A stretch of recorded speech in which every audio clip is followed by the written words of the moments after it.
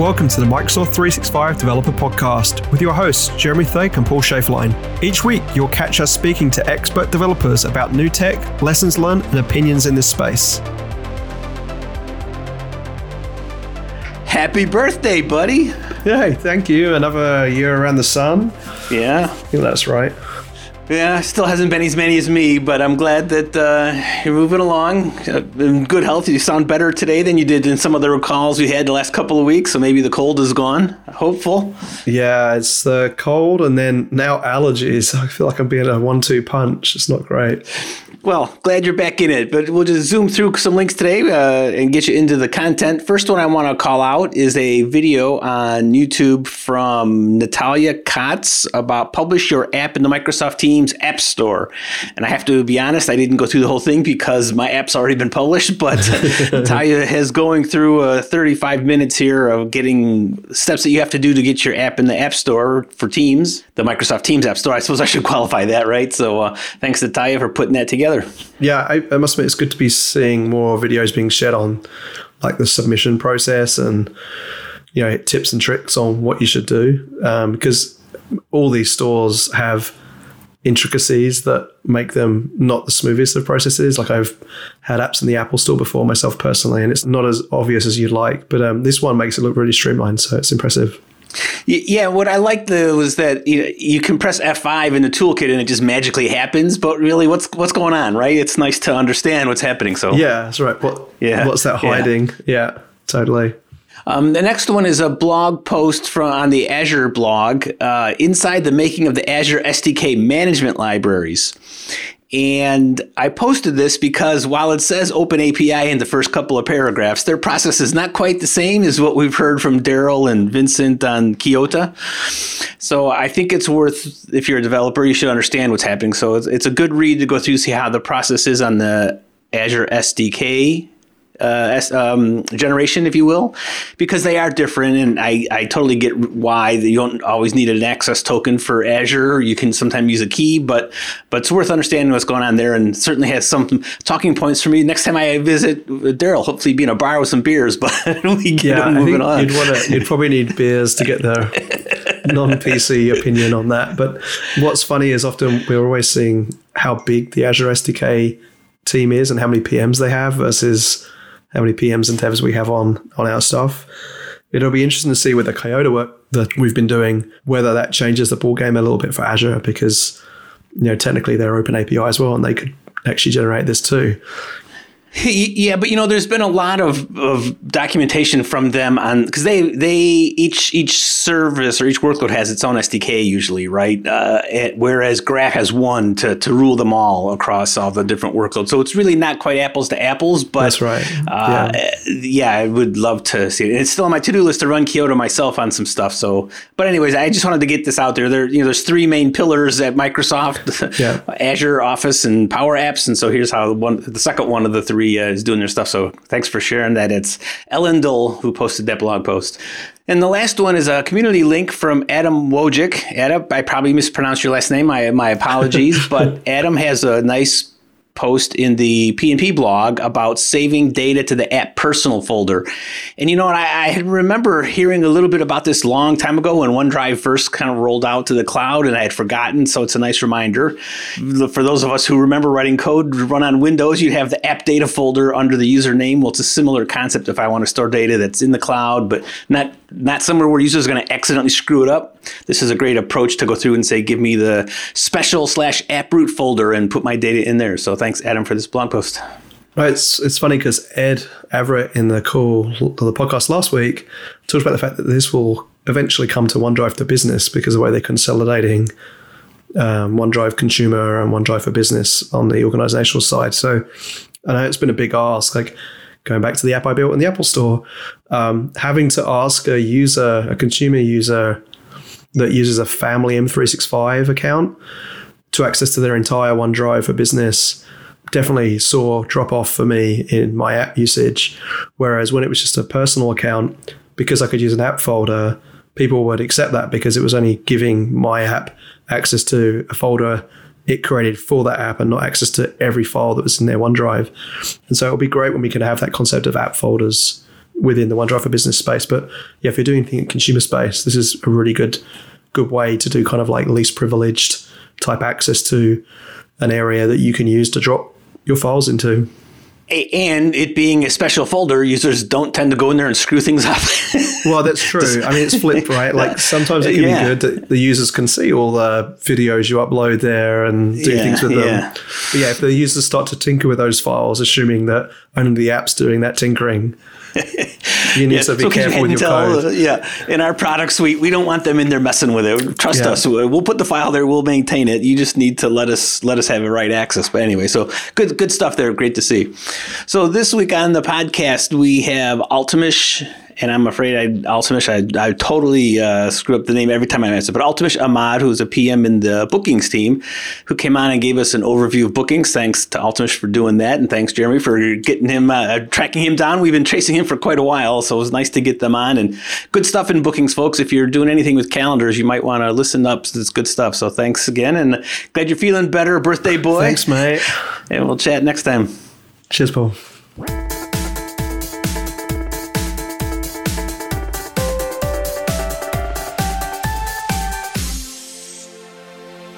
Today on the podcast, I'm pleased to welcome Altimish. Welcome. Hey, how are you guys? We're doing great, except for the spring cold that seems to run around. But we'll muddle through, no problem. So, welcome to the show. Will you please introduce yourself for our listeners? Sure. So I'm Altimish. I work as a product manager for the Microsoft Bookings team. I have been in Microsoft for over a year now. I have also worked as a product manager in a company called Sprinklr, and I have experience as a software engineer in Adobe. So that's a brief introduction about myself. For the last 1 year, I have been looking into bookings, primarily also launching the recent updates on the platform API side of things. This is great. I heard about bookings, didn't really use much of it. If I need to talk to someone at the office, I just call them. But then when I wanted to talk to someone on Jeremy's staff, I got this link that says, "Here, book time with me." And hey, there's the bookings thing. It's really pretty neat. So I can see the value for it. But why don't you give us, from your perspective, what is the bookings app and why do I care? Well, booking is like an appointment scheduling software, which provides you an efficient way of connecting with your stakeholders. Microsoft Bookings is used by both enterprise and small businesses. In bookings, typically think of it like you're a business and you can offer various services. So for example, if Jeremy runs, say, a coaching center, right? So he can provide services like tutorship or mentorship. So bookings helps you present your business to the outside world, and people can avail your services by scheduling appointments with you. And so, I mean, I've been using the personal bookings feature as part of the Outlook calendar for a while to allow me just to have a link in my email signature if someone wants to find 25 minutes with me, and it kind of respects my free time. Is the bookings product just a more extended version of that, or is it totally different? In a way, it's similar to that, but it offers you much more expansive capabilities. Like, for example, you can have a team of service providers. Say you're a small business, right? Say you're a spa and salon and you have 10 stylists. So you can include all those 10 stylists in your bookings calendar, and a person who is coming, an external customer who is coming to book an appointment for a haircut, can just schedule an appointment and it gets allocated to any of the available staff members. So it allows you to do things in a team. It allows you to do things individually. So I would say it is similar in the kind of offering because, well, it allows you to book appointments. But here you have more extended capabilities, I would suppose. I feel like there's a joke about hairstylists there, Paul, but I'm going to keep away from that content. Well, it's audio only, so folks can't really see the lack of hair that I have. And so I love the idea of it round robbing in, and it's something we've actually experimented with our team for people being able to book time and just kind of round robbing around my team. It's now up to, I guess it's 8 of us now. And that's a lot easier than manually trying to work out who's available or different things. As a small business, do they just go in a UI and configure that? They're basically saying, here's the 8 people and, these are the time slots that are allowed to have things booked in, and that's how it works? Yes, that's about it.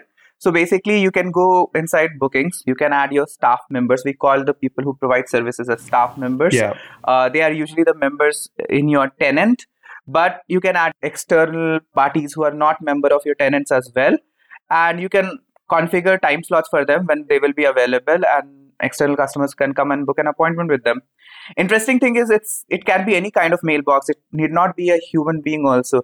For example, say in your organization you have cars, and your employees can come and they can reserve cars. So you can just create mailboxes for your cars, and your employees can book an appointment with a car. So they'll be able to reserve it. So any mailbox, it can be added as a staff member in the bookings calendar. And are there, from other use cases, those are some really good ones you share, but in other verticals within Microsoft 365, like EDU and healthcare, government, what types of scenarios come up in those use cases for people using Microsoft 365? The two sectors which you mentioned, education and healthcare, I think those are our primary sectors, because there are a lot of use cases, and we have a lot of universities, schools, and clinics and hospitals which use bookings. So let's take the example of education. In education, the use cases are versatile. For example, you're a professor, right? And you want to have one-on-one with your students, or you want prospective students to come and interact with you so that they can choose their specialization. So you can just open a bookings calendar, and the students can come and schedule a one-on-one with you. And it's not just professors and students, right? Many times parents are also interested in understanding about the school or about the university before taking the decision of sending their kids there. So they can come. They can also book appointments with the school staff or anyone who is in the admission committee to find out more about the universities. One of the very interesting use cases which I have seen universities offer students is in recruitment. So for example, companies come to college to give a presentation so that students can join their organization. So they configure bookings calendar for them, and interesting students join those sessions. A very interesting use case which I encountered was with respect to resource booking. So there was this university, it had specialized lab equipment, right? And these are very precious resources, and they don't want the time to be wasted or people to not get slots. So they configured mailboxes for these two lab equipments, and they opened a calendar for them. So anyone who wanted to use those lab equipments just went to the booking calendar and booked an appointment. So in education, we have seen versatile use cases. And anyone who kind of offers a service to the students probably can use bookings calendar. Think of counselors, right? So counselors are busy folks, and students can just come and book a slot with them if they have their bookings calendars configured. Coming to healthcare, it's another industry where we have seen a lot of adoption, especially during the pandemic time, right? In pandemic time, normal hospital visits reduced and virtual consultations increased a lot. Now, bookings comes integrated with Teams. So anyone who is booking an appointment with a doctor can just have an online consultation. They need not visit the hospitals. So we have that feature, which has been very useful. In fact, you can use bookings calendar to schedule any kind of visits. For example, if you want to have a medical test schedule or some kind of medical procedure, so hospital staff schedule booking calendars for the same. COVID especially saw huge unique use cases, like people were booking slots for vaccinations and for COVID testing. Now, obviously, these can be extended to other diseases as well. These are not just restricted to COVID. You can have slots booked for any kind of test or any kind of vaccinations. Those scenarios are great, and a couple different approaches that are popping into my mind. So I can provision a mailbox for a shared resource, or folks can share their calendar directly. So I would assume then that the app is more self-service, right? If it's turned on in my tenant, then I can go into a UI somewhere and say, turn it on for my calendar, or do I have to get IT involved, or both, or how does that look? So it depends on how the tenant admin wants to make bookings available in their organization. So both the ways are possible. So the tenant admin can make it available for all users. Then they just have to go and create a bookings calendar. And bookings calendar in the backend actually creates a shared mailbox. It's not your personal mailbox which is involved. A new mailbox is created. And the benefit of that is that, when you leave the organization, the business can still continue. It's not your personal mailbox. It's a shared mailbox. Other admins can come and join, provide the same service. And tenant admin can configure it in a way where, you request them for granting you privilege to create the bookings calendar. And so, in the example of, you mentioned about the healthcare of booking a one-on-one consultant with a doctor or booking a vaccine test. As a product, what does that look like? Is it because on my personal booking site, there's like a book 25 minutes for Jeremy. I'm assuming that you create different types of bookings. Like, can you ask particular questions when you do the booking? Say, for instance, if you wanted to let the doctor know what you wanted to talk about in your consultancy, like they'd have a special drop down. Like, is there customization in those forms you can do? Yeah, there's customization. So, for example, what typically a hospital would do is they will create a new calendar, especially for, say, COVID scenarios in this case, and they will have services, COVID tests and COVID vaccinations. So as an external patient who is not within the tenant, I come and select one of these services. Then I choose an appropriate time slot for me. And if the hospital wants to ask me extra question, they can configure what is known as custom questions. So they can ask me my insurance details or what symptoms I am observing. So they can ask me anything. So custom questions offer you that capability to ask anything from the customer. Whoa! So it's do a little survey or form gathering in addition to booking an item on my calendar. I kind of missed all that as part of the rollout, so that's awesome. So transitioning this from the bookings product or the service, right, to what developers can do. Can I do all of those things programmatically, or some of them? Give us an overview of what the API surface is like for a developer. Sure. So you can do almost all of those things. So as I was talking about custom questions, that's also available in the APIs. In the APIs, if you look at a high level, there are 5 key entities. So like business is the root entity. Now business, as the word describes, it has all the attributes which describe your business. Like for example, your business hours, what is your business website, what's your business phone numbers. It encapsulates all these details along with some scheduling policies, right? And a business provides services. So services, you can think of it the second key entity in bookings. So for example, I use the spa and salon example, which I think was not appreciated well. But hairstyling can be a service and say a facial can be another service, right? So services are the services which are provided by the business and they are like our second entity. Now an external customer who in case of a hospital is a patient, in case of a university is a student, they can come and book appointments for these services. So appointment is another entity and these customers, these stakeholders, the external stakeholders who are booking the appointment are another entity. Now this service is provided by staff members. So staff member is the 5th key entity. So here are the 5 key entities and we provide typical CRUD operations for all these 5 entities. I'll go into the details a little later. So for there are APIs to create and configure the calendar and there are APIs to go and create the appointment. We recently just launched application permissions as well. Earlier, we were just offering delegated permission support, but we launched application permissions right now. To create and modify and configure a calendar, you would need delegated permissions because these are booking admin scenarios. We don't want the external customer to fire APIs to create or modify a calendar. No, that's not there. So delegated permissions are used for creating and configuring the calendar. And application permissions are used to create the appointments. And application permissions can also read your calendar. So almost all the whatever use cases you see here can be configured, can be achieved by APIs as well. And I will say that we are very close to say that there's like 100% parity, but it's not 100% yet between the web, the standalone app and the Graph APIs. So I want to drill in on one thing. So earlier you were talking about how I could create a mailbox to represent a shared resource, and now you're talking about APIs to access a calendar. So that's the same thing, I'm guessing. I'm not an administrator, but so in the Exchange service, I create a mailbox which has an attached calendar. Is that what you're referring to, or is there something special off somewhere else? No, it's just a shared mailbox, and we call it like the booking calendar. So these 5 entities, like it's just part of the same shared mailbox. You use the APIs to access like the attributes or the resources in the shared mailbox itself.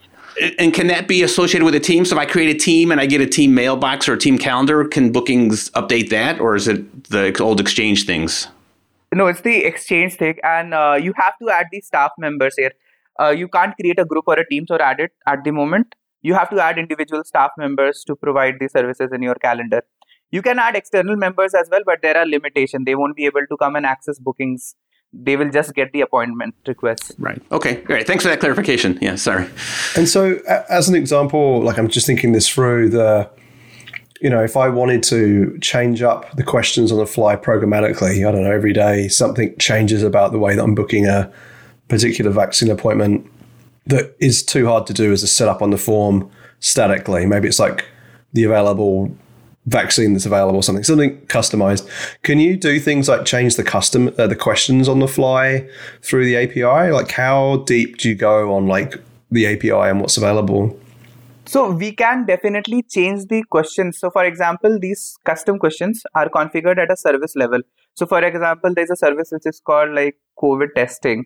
Now you ask a bunch of questions around insurance and you realize that insurance questions are not relevant because you don't need that information. So you can go ahead and modify the service and it will remove that question for future appointments. But for all the existing appointments which have already been created, those custom questions will still exist. But for a new appointment which comes, that custom question wouldn't be asked. So I'm assuming you're like storing the responses of those questions or the answers, as like a JSON packet inside the calendar item or something. Yeah, so this is the appointment entity which I talked about. The appointment entity will capture this information. But if I really want to get into that, like to your point, Jeremy, where maybe I want to look up what's available, what vaccines are available today, I could put a web front end in front of that and then just call into bookings when I'm done. Would that be the use case, Altimish, that I'm thinking? I think it's possible to configure it like that.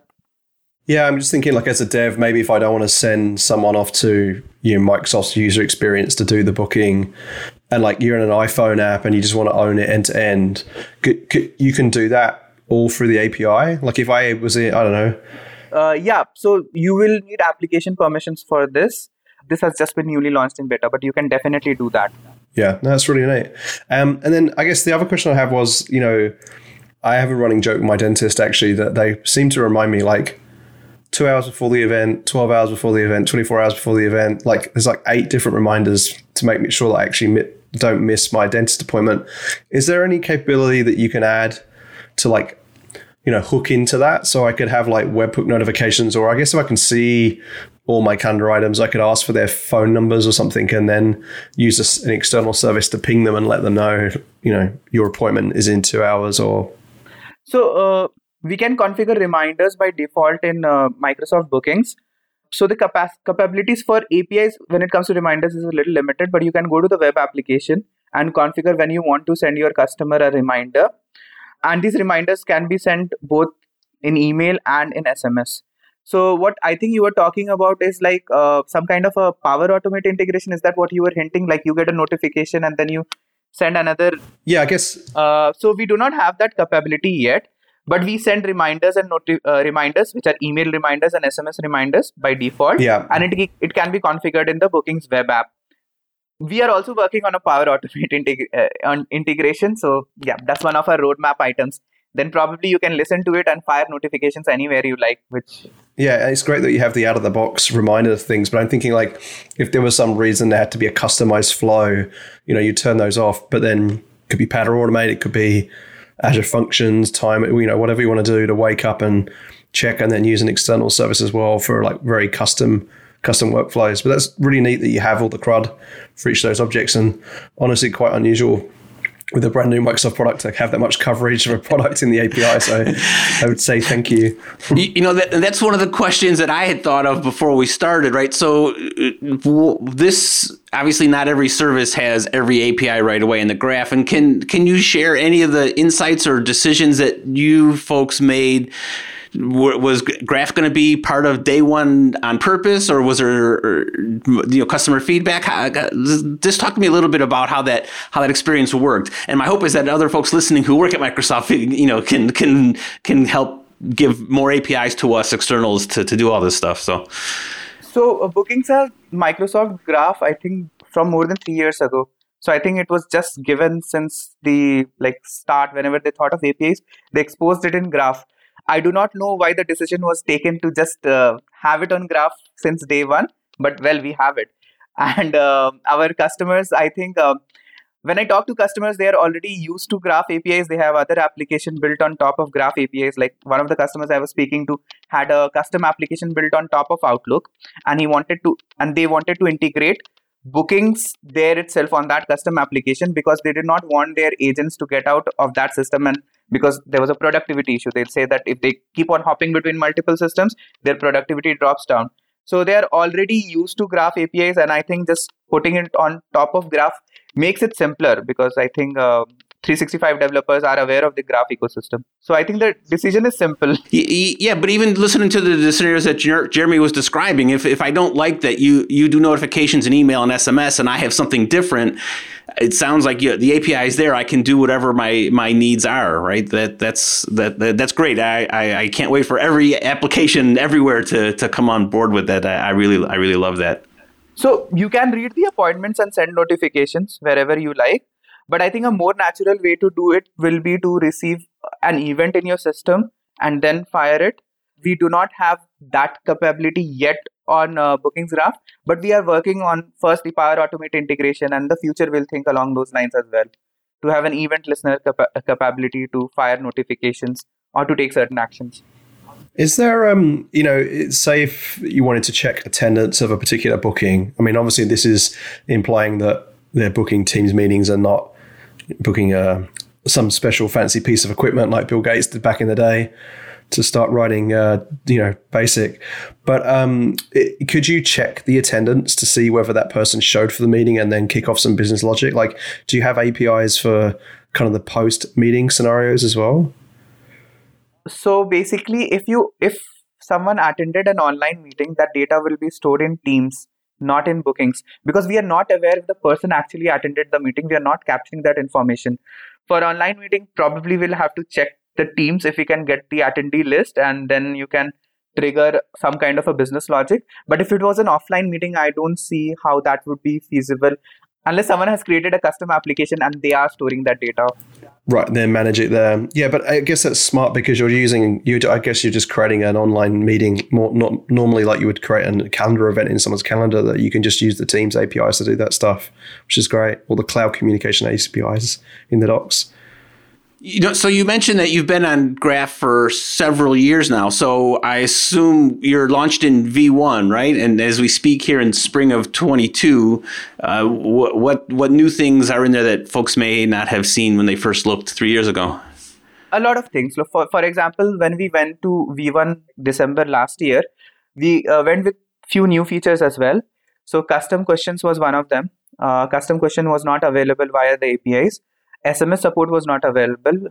Online meeting support was not available. So these are the three key features I can think on the top of my mind. And recently, we launched application permissions, which is very new. Just about like 4 or 5 days back, it went live. Wow, hot off the press. Yeah. Thanks. So, and our next goal primarily is to take these application permissions to V1. We are targeting end of June. Hopefully, it will go to V1 during this timeline. No, this is really great. I love the scenarios that this unlocks. Like, it's quite broad in terms of capability of where you do it. There's systems I built when I was in Australia as a consultant where we pretty much built what you've described. And so I imagine there's a lot of different people listening and different customers that they're talking to if they're consultants that could definitely benefit from this. And the fact that the API is available to kind of get this is really great, but which always comes up with customers when you talk to them, is really great that you have that flexibility through the API. So congrats on this product. It's awesome. Yeah, the sweet spot for me is, right, I can see having my line of business application book a meeting, but all that overhead of who's in the, who are the staff members and what are the services, being able to let them use the out-of-the-box UI for defining the services and who provides the services, and that my custom app can just focus on booking them. I like that. I really like the approach that you folks have taken. So that's great. Adding to this, what you were saying right now, you can use the APIs for custom allocation of staff. For example, right now we have a conventional allocation. The staff member which is available will get the appointment. But if you have some specialized logic, like for example, one of our customers had 2 sets of staff members and they wanted to first allocate from the first set. And if the first set was not available, then go to the second set of staff members to allocate. So if you have very specialized logic, I think APIs come in very handy. Or if you want to have some very specialized cases, like you want a lab and a lab equipment and a lab operator. So you want to add 2 staff members and you want to build a custom logic on how to add those staff members. So again, APIs are very useful over there as well. It's not just the endpoint, having it on different endpoint. Great stuff. So I really appreciate you taking the time to share this with us. like I said, I had seen that it hit Graph a while back, and I didn't realize how full featured it was. So I really appreciate that. Just if there folks are listening and want to send feedback or anything, is there a place that you folks are listening for feedback, or any social media place where they can discuss? User voice, conventional support channels. They can reach through their CSMs, their client success managers. We are always available. The product team is always interested and excited to connect to the customers. So reach us through any of the available channels which Microsoft provides. We are here for you. Excellent. Thanks so much for coming on the show. Thanks, Altamesh. Thanks a lot. Thanks a lot for having me. Thanks for listening to the Microsoft 365 Developer Podcast. Please follow us on Twitter at M365DevPodcast and check out our show notes at www.m365devpodcast.com. To help us spread the word, we'd really appreciate it if you could retweet our episode tweets and give us a review on iTunes. That's all, folks.